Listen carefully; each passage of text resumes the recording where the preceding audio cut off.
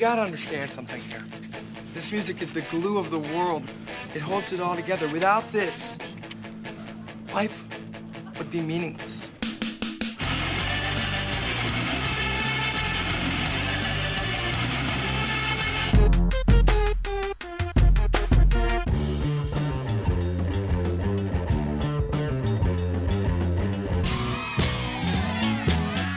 What are you getting so crazy about?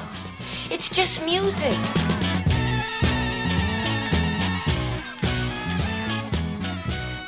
Welcome to Sound Opinions from Chicago Public Radio and American Public Media. I'm Jim DeRogatis, the pop music critic at the Chicago Sun-Times. And I'm Greg Kotz. I write about rock and roll for the Chicago Tribune. Today on the world's only rock and roll talk show, Jim and I are going to talk about some of the biggest albums of the season, including 2 releases from the Jackson family. Then it's my turn to add a track to the Desert Island Jukebox. You are listening to Sound Opinions, and time now for some music news.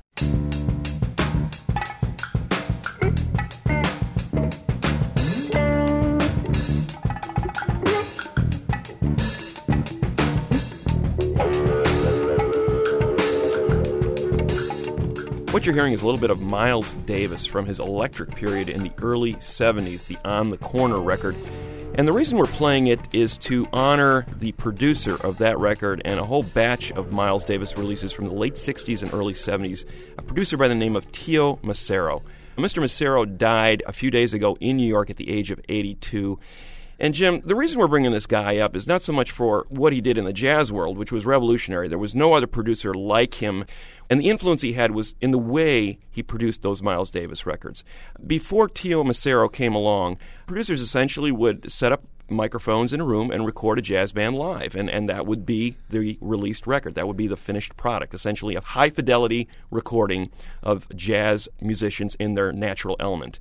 What Macero did with Miles Davis's recordings is he would record everything that Miles Davis would record with these extraordinary bands, people like Jack DeJohnette and Joe Zawinul and John McLaughlin playing together in a room in real time, extended jam sessions going on for hours at a time sometimes, and then meticulously, with a razor blade, edit these 2-inch tapes into finished compositions. So essentially he was arranging and composing after Davis and his musicians would get through as part of the production job. Jazz people hated what Macero did with Miles Davis's recordings. The idea that the studio and a razor blade and the editing process could be part of the finished composition was anathema to any jazz purist.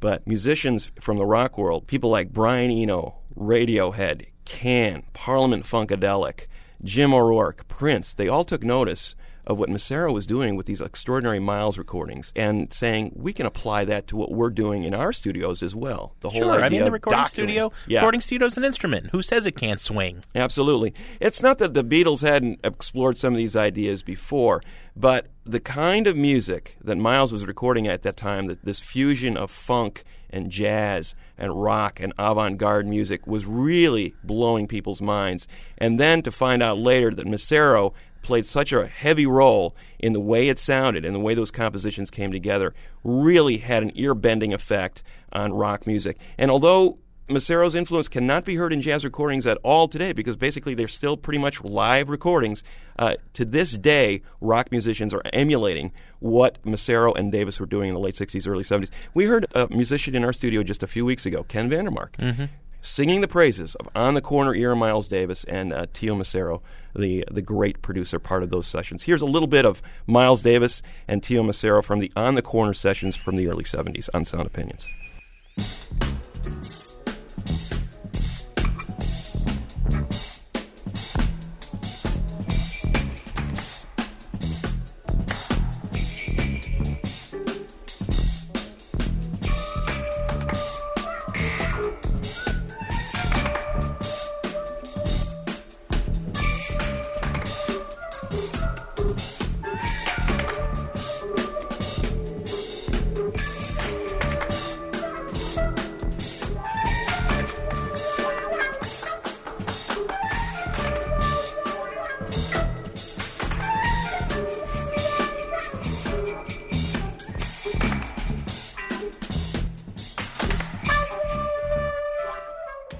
That's a little bit of Black Satin from the Miles Davis record On the Corner in tribute to the producer of that record, Tio Macero, dead at the age of 82.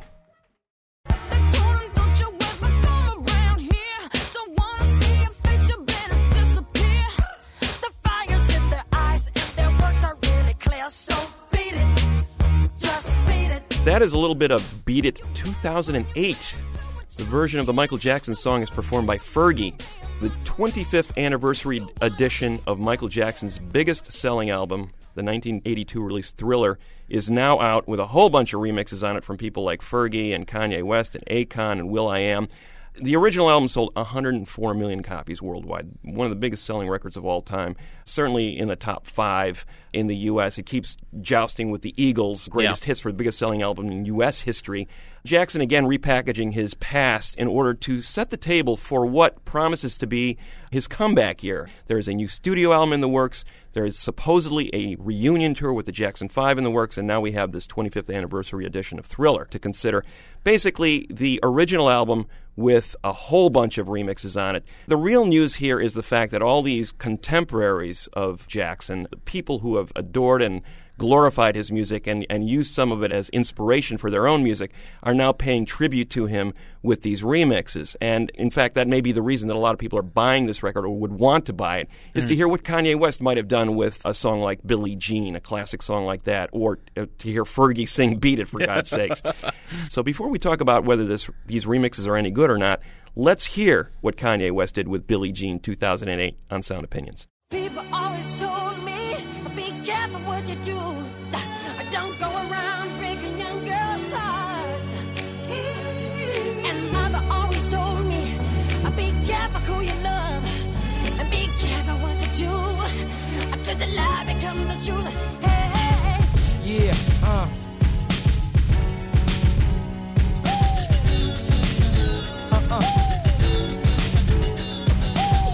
She was more like a beauty queen from a movie scene. I said, don't mind, but what do you mean? I am the one who would dance on the floor and around. She said, I am the one who would dance on the floor and around. She told me her name was Billie Jean, as she caused a scene.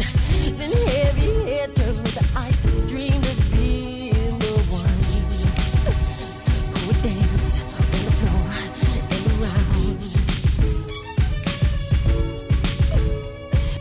People always told me, be careful what you do. Don't go around breaking young girls' hearts. And mother always told me, be careful who you love. And be careful what you do. Could the lie become the truth? Hey, the Billie Jean is not my love. She's just a girl who claims that I am the one. But the kid is not my son. That is Billie Jean 2008, Kanye West's remixed version of the song from Michael Jackson's Thriller, part of this new Thriller 25 anniversary edition. Greg, you just hear Kanye basically plodding through that song, killing the groove that was there, putting in one that's really heavy-handed and adding some strings, not really doing much of anything. Certainly, Michael Jackson can be toyed with in very interesting ways. We talked only a couple of weeks ago about this Rhyme Fest record where he constructs these dialogues with the troubled Michael Jackson and has Jackson be his mentor. Very, very funny stuff. Nobody on this 25th anniversary edition is doing anything nearly that creative. Certainly not Will.i.am, who I usually defend, but I can't wave his flag this week. There's two issues here. Is this reissue worth owning? Well, absolutely no. No. And then there's the greater, what can we say about Thriller a quarter of a century on? I hadn't really listened beginning to end to this album for a long time because there's a couple of problems here that we can't really blame Quincy Jones and Michael Jackson for. On the other hand, they played into it.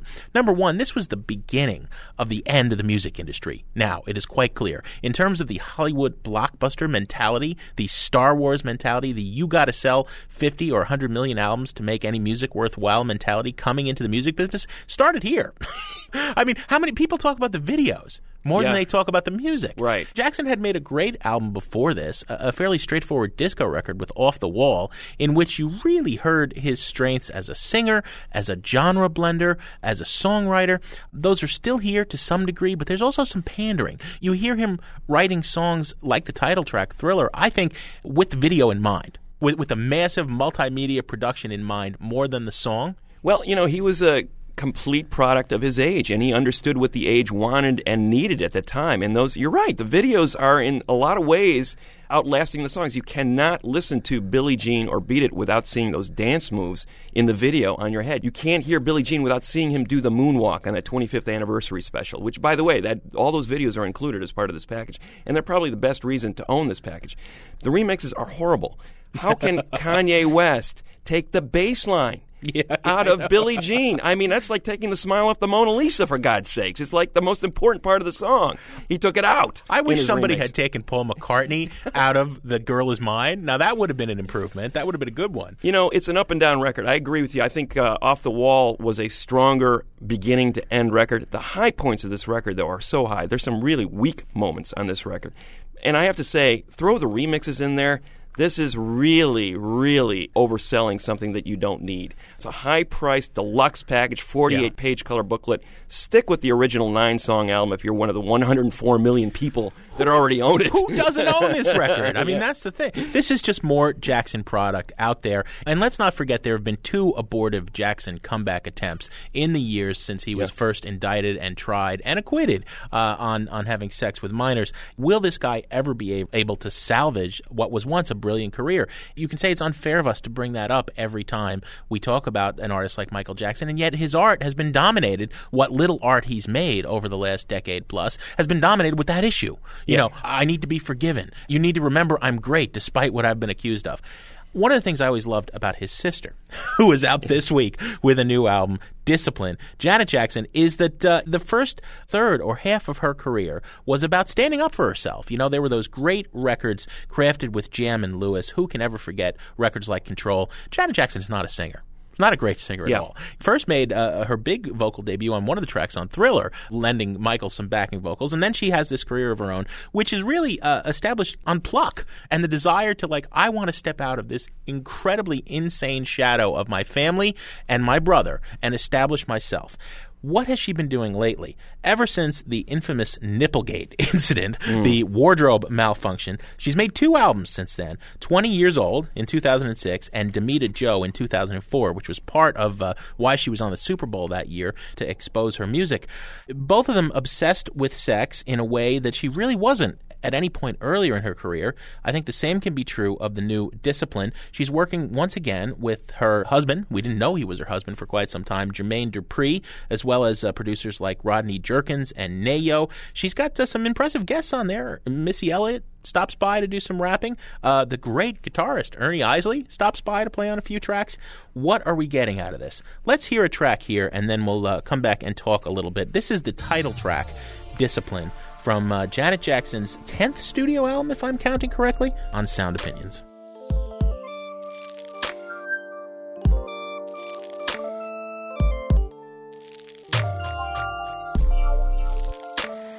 I misbehaved, done some things I know I shouldn't do. I touched myself, even though you told me not to. You commanded me to wait for you. I tried, but I can smell you on my sheets, taste you on my skin so vividly. Daddy, I disobeyed you. Now I want you to come punish me. I need some discipline tonight. Don't hold back. I've been very bad. Make me cry. Daddy, make me cry.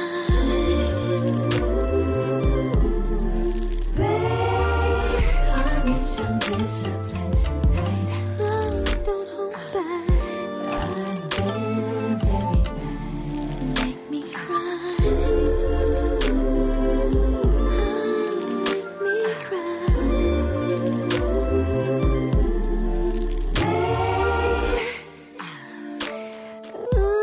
misbehaved, and my punishment should fit my crime. That is the title track from Discipline, the 10th Janet Jackson studio album. All you need is a riding crop and some bondage gear, and you're all set after that song, Jim, is what I can say. Oh, man. Daddy, I've misbehaved. Oh, my goodness. You're right. Janet has been obsessed with erotica on her last few records. Her records seem to be becoming more one-dimensional as she grows older. There was a wide palette of stuff that she was writing about on her early records, self-empowerment, racial unity. I mean, she was a woman with a lot of energy and exuberance, and she wanted to make her own name and own place in the world. And she was collaborating with two producers, Jimmy Jam and Terry Lewis, who were in much the same sort of situation. They'd been under the thumb of Prince for a number of years, and they, too, wanted to establish their own reputations. It was a great combination. They made a series of really fine records in the 80s and early 90s. But Janet Jackson has lost the inspiration in recent years, and she's wondering why these records aren't selling. Her last two records both sold under 1 million copies. Disasters, Which for an artist who has sold over 100 million records in her career, that is a huge, huge drop-off. And I think a lot of it is because people are just bored with this sex kitten routine. There's nothing wrong with singing about sex, but that seems to be the only thing here. And the thing that's bothering me about this record, Jim, is she sounds so removed from it. Well, that robot voice, those mechanized beats, it's really not adding to the idea of being sexy. She's singing about sex, but she doesn't sound sexy. Well, you ain't kidding. I mean, there's this running thing. The last couple of albums she's made have had these interludes, these skits that double the size of the album with these short tracks linking the songs. On this one, she keeps talking to her computer, Kyoko. Yeah. And it's like, oh my God, that's dreadful. Kyoko, is that you? Yes. Good morning, Miss Janet. How are you feeling today? I feel so much better now. Thank you, Kyoko. Do you want to talk about it, Miss Janet? No. It's time I move on to bigger and better things. And then on top of it, when you add the S&M stuff, I mean, since when did sadomasochism, bondage, and discipline become like the last refuge of the aging diva with nothing else to say? Madonna patented that, and now everybody else is trying to follow in those footsteps. It's sad, it's pathetic, especially, Greg, and this brings us back to her brother Michael. When you consider the insane family upbringing that these two children of Gary, Indiana had, and the accusations that have been made about the things that happened in that house, and what is quite obviously the psychological damage manifested in the way that they grew up, whether it's because they were child stars or whether it's because their father was somewhat abused. I mean, whatever happened to the Jackson clan, Michael Jackson, a century from now, when people look at the art of our era and they say, my God, how did that man literally and metaphorically melt down in full view of the world the way that he did? And now his sister is following in those same footsteps. It really makes me sad. Yeah, it does. And especially when you consider what these two artists represented to young people when they were first coming up. I mean, they were truly inspirations. The young Michael, the young Janet were inspirational artists in addition to being great artists. But I can't say that about either one of them now. I'd have to say Discipline is a trash-it record. It is not a record I would ever want to listen to again. And Michael Jackson's original version of Thriller, that was a classic record for its time. But the remix version, my God, what a train wreck. That's also a trash-it. We're going to get a lot of use on this review show out of the buy it, burn it, trash it scale. And I would have to say I agree on these first two records with you, Mr. Cott. Janet Jackson's Discipline is a trash it, and so is Thriller 25. That is a quadruple trash it to start the show, Jim. Hopefully we'll find some music that we like later on. And coming up next from Sound Opinions from Chicago Public Radio and American Public Media, records from Sons and Daughters and Erykah Badu.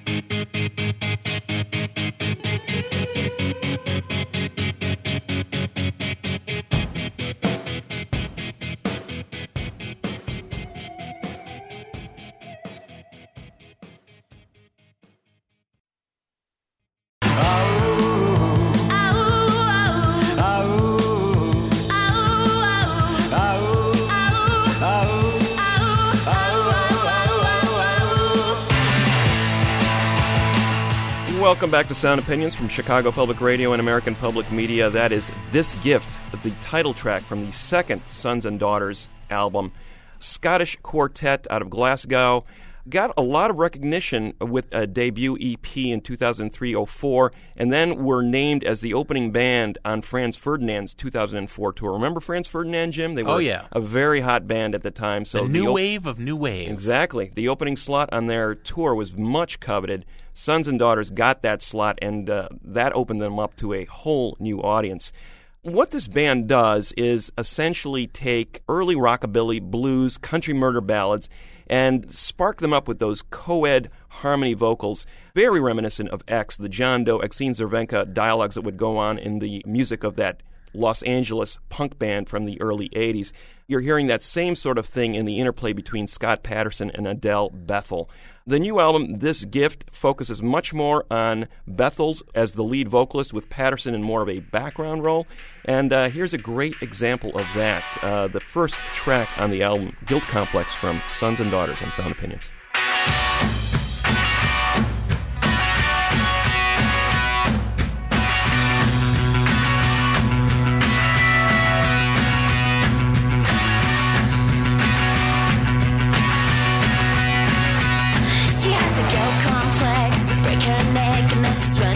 Running right over the edge. Had a guilt complex, poison pen. She's signing her name and she's forgetting her friends. Had a guilt complex, break her neck, and now she worries about the good of her. Well, there's guilt complex, useless effect. Now she suffers, destroying her health.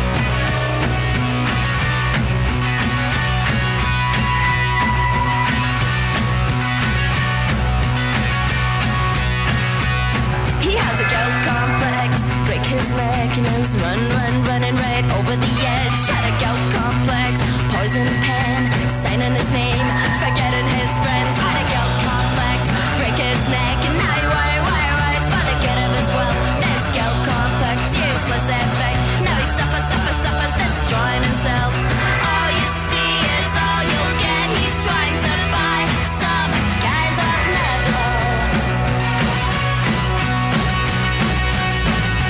He's not sure of all he has, but avarice is all that he's made of. Everybody knows.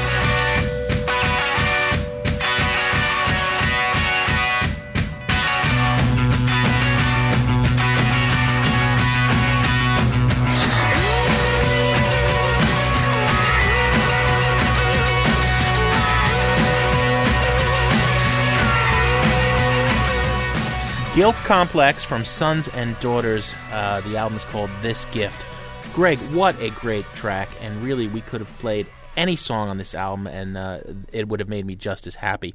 I really thought that Sons and Daughters were a second-tier entry in that Domino Records new wave of new wave sound that's also brought us Franz Ferdinand, the Arctic Monkeys, Clinic. I mean, they were good, but they were this Celtic version of X, and that's okay, but there was something missing. And here they laid bare exactly what was missing, and they filled in the blanks.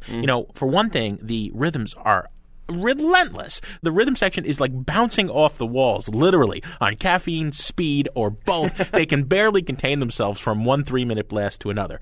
I think moving Bethel into a very prominent lead vocalist role was a smart move. She's got like this Debbie Harry quality, but with much more range. She's focusing on what's making her angry. She's referencing all this cool kind of pop culture of the past, from Sylvia Plath to 60s cinema, en route to putting down the vapidity of current pop culture, right. The kind of reality TV world we're living in. Mm-hmm. And along the way, the hooks are maximized. You've got Suede guitarist Bernard Butler producing here, and they keep building to these wonderful woo-ahoo chants in every song after song, and you want to jump up and down and scream and go woo with them, and it's just, I love this record. I agree that the role that Bernard Butler played on this record cannot be underestimated. I think he really brought out a pop element in this band that was sort of buried on the previous records. He took their sound, and he really didn't tinker with it much. He just sort of focused it a little bit more. And as you said, taking some of those wordless harmonies and turning them into hooks that you can't forget later on. Also putting Bethel in more of a front woman's role. Really smart move on his part. The hooks are just maximized. It is a relentless record. People are looking for a breather. You're not going to get it on this record, folks. It's just going to be one slammer after another. Breathing is overrated. Yeah. And what's there not to love here? I mean, here's a band I think was drawing on all these cool sources, much like the White Stripes, recognizing what was cool about roots music and updating it for a contemporary audience. And now they've got more of a pop hook element in their music. I think this is the best record yet, and it's a buy it all the way for me. Double buy it, Greg. Right on. These little black sandals are walking me away. These little black sandals are heading the right way. These little black sandals are walking me away. These little black sandals saved my life today. How's that for a change in rhythms after Sons and Daughters, Greg? That is the Australian artist Sia with Little Black Sandals from her new album, Some People Have Real Problems. You have seen this album, even if you haven't heard it, because it is Sia is the first non-heritage artist being sold on the Hear Music label, which is distributed in a very popular coffee chain who doesn't need me to plug them here. You know, their first releases were Sir Paul McCartney and Joni Mitchell and Kenny G, and now this artist. Who is this woman? She's 32-year-old Sia Furla. First started to make her mark in London, especially as part of that sort of acid jazz scene. Scored some hits on her own, but also did some vocal work for the group 07, which really kind of put her on the map. She's been making an invasion of the U.S. via carefully placed songs on the soundtracks of shows like The O.C. and 6 Feet Under. This is clearly a woman on the rise. Her last record in 2006, Color the Small One, was sort of a downbeat effort. This one is something different. Let's hear a track that I think is fairly typical from it, and then we'll give our opinions. This is a song called Academia, in which she's kind of having a laugh at the indie rock underground. Here's Sia on Sound Opinions. You can be my alphabet and I will be your calculator, and together we'll work out on the escalator. I will time you as you run up the down, and you'll measure my footsteps as I blush through this town. The mean of our heights is divided by the nights, which is times by the daggers and the root of all our fights. The paths of your poems is to sway me in your knowing, and the beauty of the word is that you don't have to show it. Oh, academia, you can't pick me up. Soothe me with your words when I need your love. I am a dash and you are a dot. When will you see that I am all that you've got? I'm a binary code that you cracked long ago, but to you I'm just a novel that you wish you never wrote. I'm greater than X and lesser than Y. So why is it that I still can't catch your eye? You're a cryptic crossword, a song I've never heard. While I sit here drawing circles, I'm afraid of being hurt. Oh, academia, you can't pick me up. Soothe me with your words when I need your love. Academia from the new Sia record called Some People Have Real Problems, her third studio record, and very much different from her previous studio releases as well as her work with Massive Attack and 07 and all these other side projects that she's been working on. Before she was reminded me of one of those breathy trip-hop sensualists, you know, kind of a Portishead wannabe on those earlier tracks. And I don't like that sound. I kind of thought it was kind of cool and understated, and it worked really well in that HBO 6 Feet Under episode. You know, people are going, wow, what was that song? That's really how she got noticed in this country. Now we find out that she's more of a pop singer with more of a gutsier soul undercurrent in her voice. And that's interesting. I mean, she's got a good voice. My problem here, Jim, is the songwriting is pretty weak. I think the hooks are pretty flimsy. I think the songs are really soft in terms of the arrangement ideas. They're propped up with this string and brass section. She's got some high-priced backing vocalists. I mean, she's got Beck on here. She's got actors on here like Jason Lee singing backing vocals. She's got this hotshot producer, Jimmy Hogarth, who worked with James Blunt and people of that ilk. This is sort of a tarted-up pop record that just isn't very good. It puts me to sleep. And I got to say, it is hands down one of the worst album covers we have ever seen. What are you reviewing the album cover for? Let's start with the album cover because that is really bad. The music inside has got to be really good to make up for this album cover, and it's not. I don't critique the way you dress over She's here, Mr. Sloppy. Drawing with magic marker on her face. Oh, who you know, cares? I mean, Who cares? It's awful. Look, that is the last refuge of the critic who has nothing to say, okay? You know I have zero twee tolerance. I cannot stomach or abide by Feist, nor can I take Kimya Dawson of the Moldy Peaches, all right? Both of whom have been ubiquitous in pop culture of late. I think that the things that people say they like, including you say you like about Feist, are here in spades in Sia. I mean, the woman really can sing, and I think she's got a witty eye for social observation, whether it's taking on the indie rock scene in academia or pondering her own death in Death by Chocolate. Not for nothing does she cover Ray Davies' I Go to Sleep and do a wonderful job on it. There's that wonderful British Empire tradition of sociological observation as pop song. I think she's playing into it. I came at this record as a real breath of fresh air.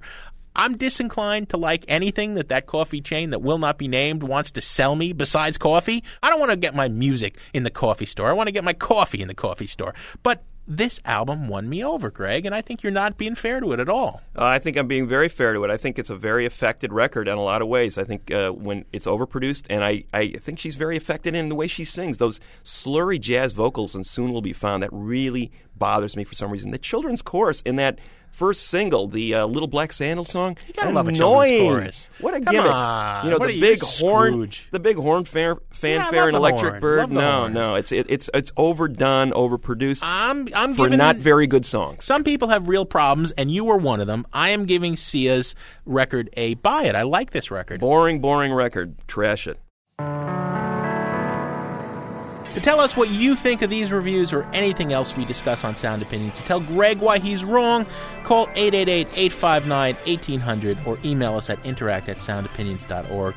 We'll be back after a short break on Sound Opinions from Chicago Public Radio and American Public Media with reviews of the latest by Erykah Badu and Black Mountain, and I'll have a Desert Island Jukebox pick.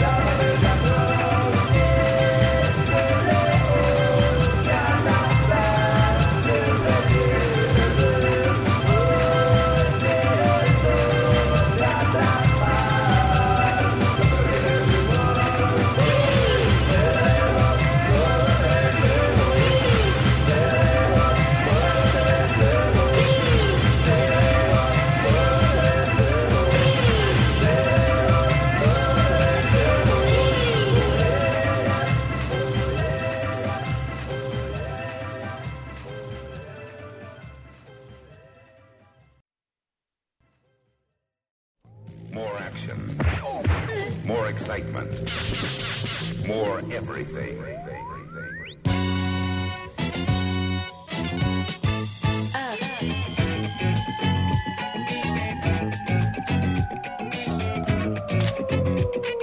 Good evening, ladies and gentlemen. Across space, Step right up and step off the train. the land before time. Welcome to America. All the freaks are here. Welcome back to Sound Opinions from Chicago Public Radio and American Public Media. I'm Jim DeRogatis. My partner is Greg Kot, and that is the opening track of the new album by Erykah Badu. It's called American Promise, the song. The album is quite wordily called New America Part 1, Fourth World War. It's out right now from Motown, and we've been waiting for this for a long time. Craig, Erykah has not given us a proper studio album since Mama's Gun in 2000. We had one kind of inflated 5-song EP that was really just a bunch of jamming in between. Erykah Badu first rose to prominence in the mid-90s. She was the female version of D'Angelo. Both of them came at us 1995, 1997 as the leading proponents of a sound that would be called neo-soul or natural R&B, signifying a return to the 70s gritty, funk, soulful sounds of people like Curtis Mayfield and Marvin Gaye, bringing R&B out of the sterile recording studio sound of your R. Kellys and Ushers, reconnecting with political content and real sweat and groove. Her debut album sold more than 3 million copies in the U.S. Baduism. She was the Earth Mother. She was natural. She was spiritual. She was a diva, a goddess, and a little bit ethereal and wacky in some ways. It was not hard to believe that one of the reasons she's been missing for the last 8 years was she was concentrating on raising her children and apparently becoming a Reiki practitioner. The New Age healing art has something to do with hot stones and rubbing, and I don't know, okay? A lot of people didn't think we were going to hear from Erykah Badu again, and now comes what she's saying is the first of 2 original albums that she intends to put out this year. She's working with people like the Sa-Ra collective of producers, Madlib, and her longtime collaborator, Amir Questlove Thompson. What is she giving us? Well, I don't want to tip my hand. We just have to listen to some of this, and then I think we're going to have some fun reviewing it. This is a song called The Healer, which is dealing with nothing less than the concept that we're at a point in time where hip-hop is more powerful than God and government. One of many heady ideas Erykah Badu is talking about on New America Part 1. Here it is, The Healer on Sound Opinions. Coming to you loud and clear. I'd like to bring everyone's attention.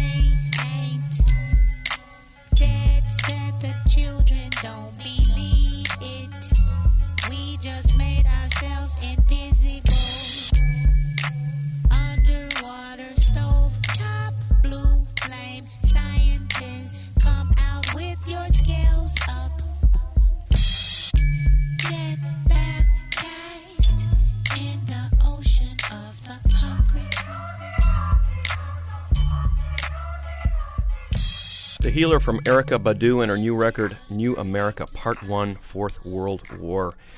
Jim, whether Erykah knows it or not, she is part of a splinter movement from that neo-soul movement that she started or helped start in the mid-'90s. She has since reneged on that term. She hates it. She doesn't want to be classified as a neo-soul artist, and I think she's been striving for the last 7-8 years to craft music that is consciously moving away from such easy definitions.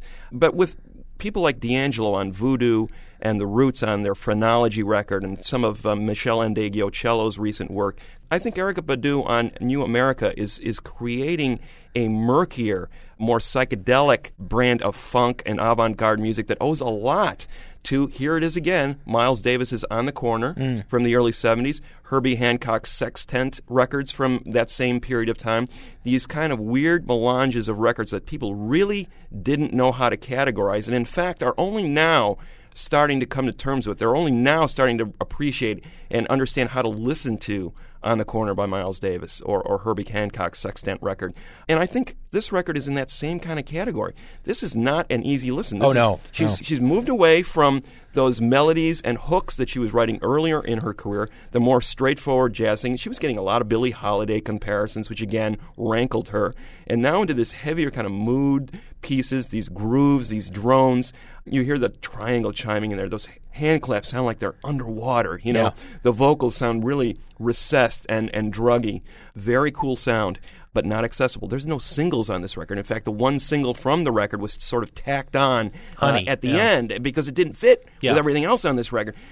I think I'm going to have to listen to this record another 50 times before I fully understand what's going on here. That's what's brilliant about it. I think it's really cool for that reason. This is the first masterpiece of 2008. This is a brilliant, brilliant album, and it's going to take you some time to plumb all of its depths.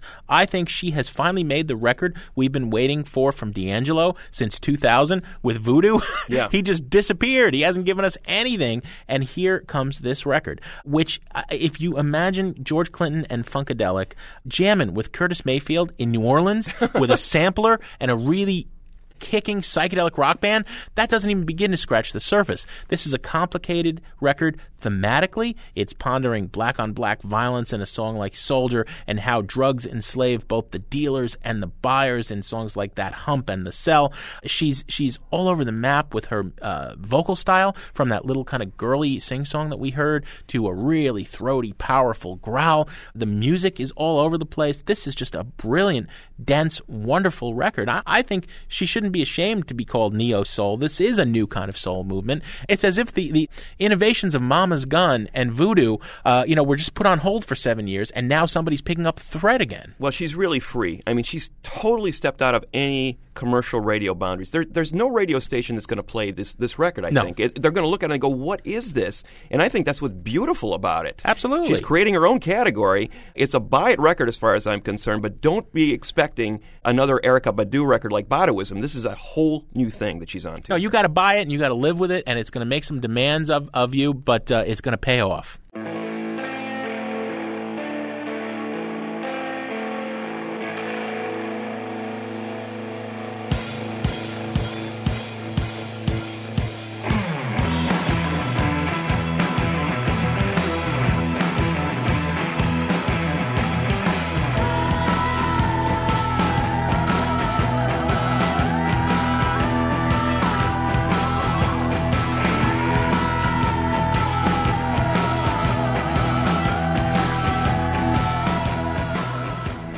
That is Stormy High from the new Black Mountain record In the Future, the second Black Mountain record. Black Mountain, a quintet from Vancouver, British Columbia. They are very much into that stoner rock movement that encompasses bands like Fu Manchu and Caius and High on Fire, Monster Magnet. They are the second coming of that wave of bands that celebrated the psychedelic aspects of heavy metal music of the 70s. You can practically see the wall of chains swinging from these guys and the shag carpets and the bong spill on that shag carpet. That's what this music evokes. That's what it's all about. It's not meant to be futuristic in any way. It really is an homage to an era, a long-lost era, with some contemporary lyrical concerns. I mean, they're talking about the world around them, and that's what makes this music relevant for today. Black Mountain, one of those bands that is being celebrated by the indie rock kids these days. It's one of those bands that has found a niche alongside Queens of the Stone Age and other heavy bands of today, even though they're playing music that harkens back to the dawn of heavy metal and Black Sabbath. Let's hear a track from their new album, In the Future. It's a 3-part song. Can't possibly do it justice in the time we're allotted, but trust me, it's an 8-minute, 3-part suite called Tyrants on Sound Opinions.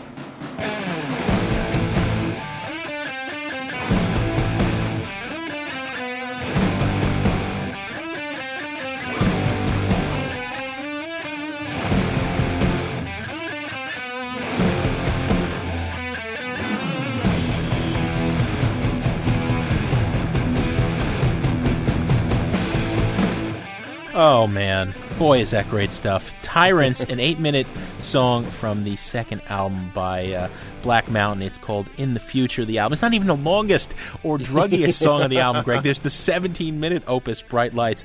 I mean, what can you... Look, either you get music like this or you don't. And if you don't, I pity you, really, because you should. I mean, this is joy. This is just pure headbanging. You may mock me, but, you're not really alive if you don't occasionally want to just bang your head and swirl your hair, even if you don't have any hair. I like this band not only for the way they sound. I love that heavy sound. They're hearkening back to something that I think all of us have heard at some point in our life and really liked. I mean, you're right. There's a dividing line. You either love this or you hate this. You get it, There's or no you're on the in-between. bus or you're not. Exactly. It's the Kessie thing. But I think this band is very smart. They're addressing very much what's going on in the world around them. You're not telling me you sit there and listen to the lyrics. I think the lyrics are cool. They'll kill us all. Let's hide ourselves together down under the stairs. Don't you leave. So while you're kicking all your worries around and keeping faith down in the underground, the fire in the sky, the death at your door, there's all these images of sort of being in a underground bunker hiding from the maelstrom that is going on outside your front door. And I think they're talking about the situation in the world today, the war in the world today, and the fact that this music is their last refuge against what's going on. Let's create art in the midst of all this chaos and hell that's outside our front door. So I think it's kind of a beautiful record in that way.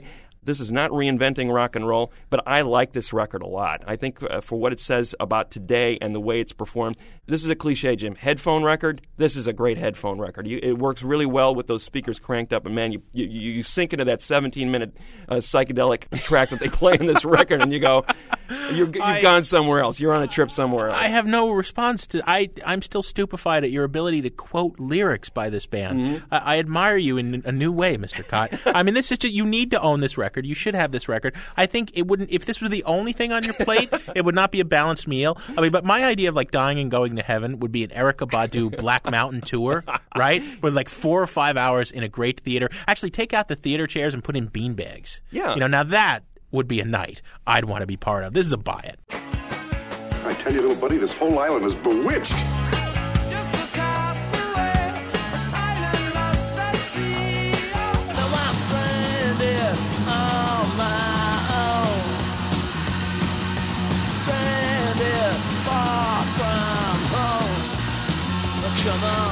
You remember, we were shipwrecked together.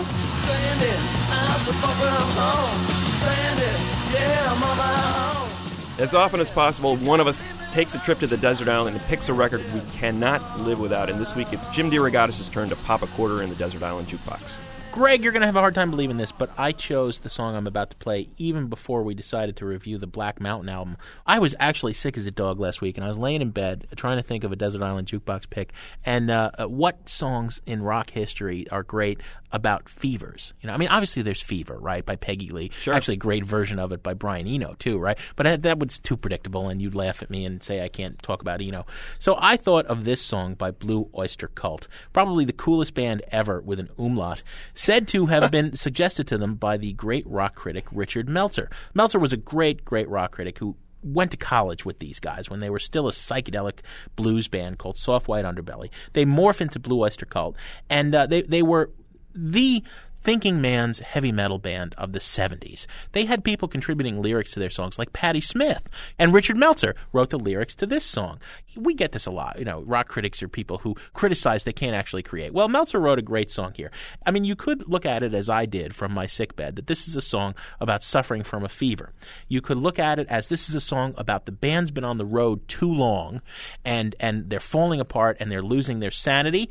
And I'm talking about Burnin' For You, which was a #1 hit. I mean, probably the band is best known for Don't Fear the Reaper, in addition to this very sophisticated metal sound, where they took the jangle of the Byrds, amplified it, and gave it a really hard groove behind it.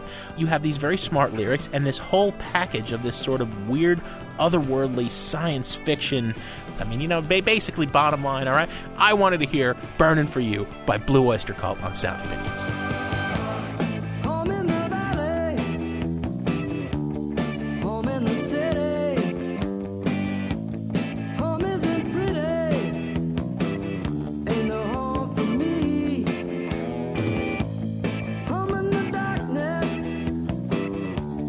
Home on the highway.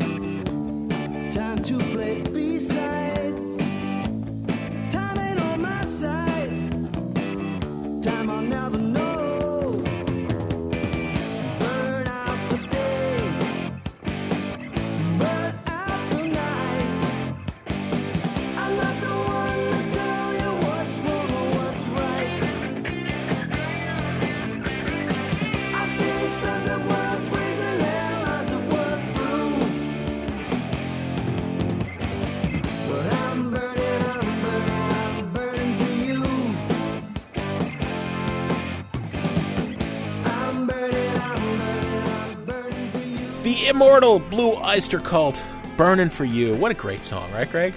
You know, you surprised me with Meltzer writing that one. I knew that Meltzer had written songs for them. I didn't realize he'd written that one. And that is one of my favorite Blue Oyster Cult songs. Timeless. Who can't Timeless. love that? Timeless masterpiece. What have we got on the show next week? A timeless artist, Bob Mould, is going to be in the studio with us to perform some songs and submit to a patented Sound Opinions interview. Greg, as always, we have some thank yous. Our Sound Opinions production team is Todd Bachman, Jason Saldana, and Robin Lynn. Our intern is Dave, the intern Maller. And our executive producer and fearless leader is Tori Southside Malatia. Many people don't know an umlaut over that O.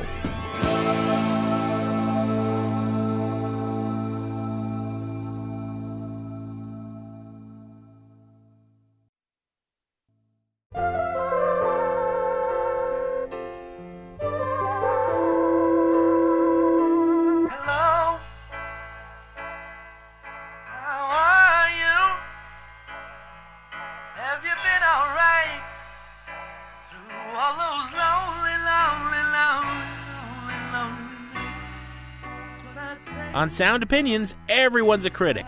Now it's time to hear what you have to say. You pick up that telephone. Yeah. New messages. Hi, folks. This is Kevin from Chicago.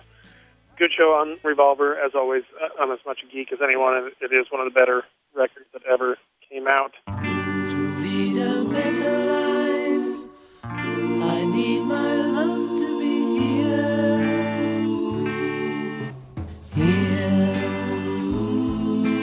making each day of the year,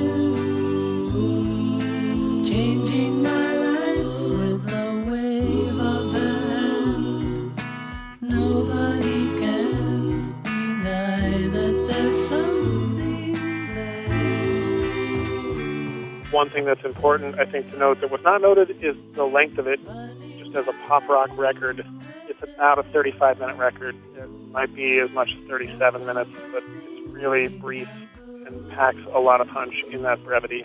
Even shorter if you had the U.S. version, which, if you guys do, please send me an 11-song version of that record. Thanks. Bye-bye. I wander everywhere, and if she's beside me, I know I need never care. This is Pat from Olympia, Washington. And I just heard you guys mention the Hype soundtrack, and then you played some Wipers, and I can't tell you how excited I am that you guys played the Wipers. But I got to set the record straight, because the Wipers were from Portland, not Seattle. You better watch out. Well, you better beware. She's coming from all sides of the country, now you better beware. Return of the rat, return of the rat, return of the rat. Return of the rat, return of the rat, return of the rat. Oh, no. You know, a lot is made of the Seattle sound, but really, the Seattle sound from the 90s and from the 80s came from a lot of transplants. You know, Nirvana was from the Aberdeen area, not Seattle.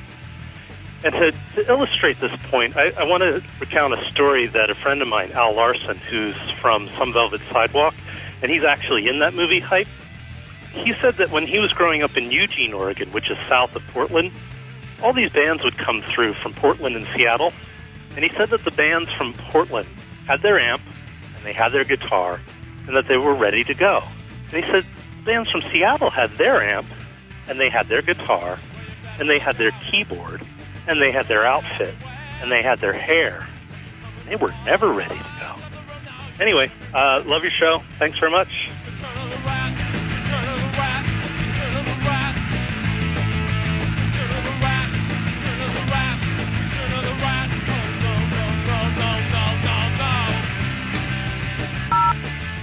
Hey, Jim and Greg, this is Brian from New Jersey, and I am calling about the Juno soundtrack. Now, I can understand you guys not digging it.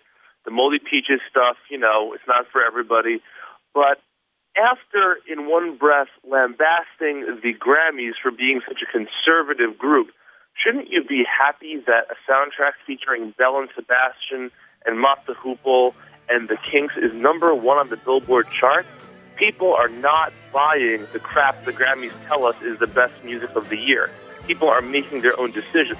Now, whether you agree with those decisions or not is totally up to you. And I love your show, and I love the fact that I simultaneously praise and hate listening to it because I get so worked up one way or the other based on what you guys say.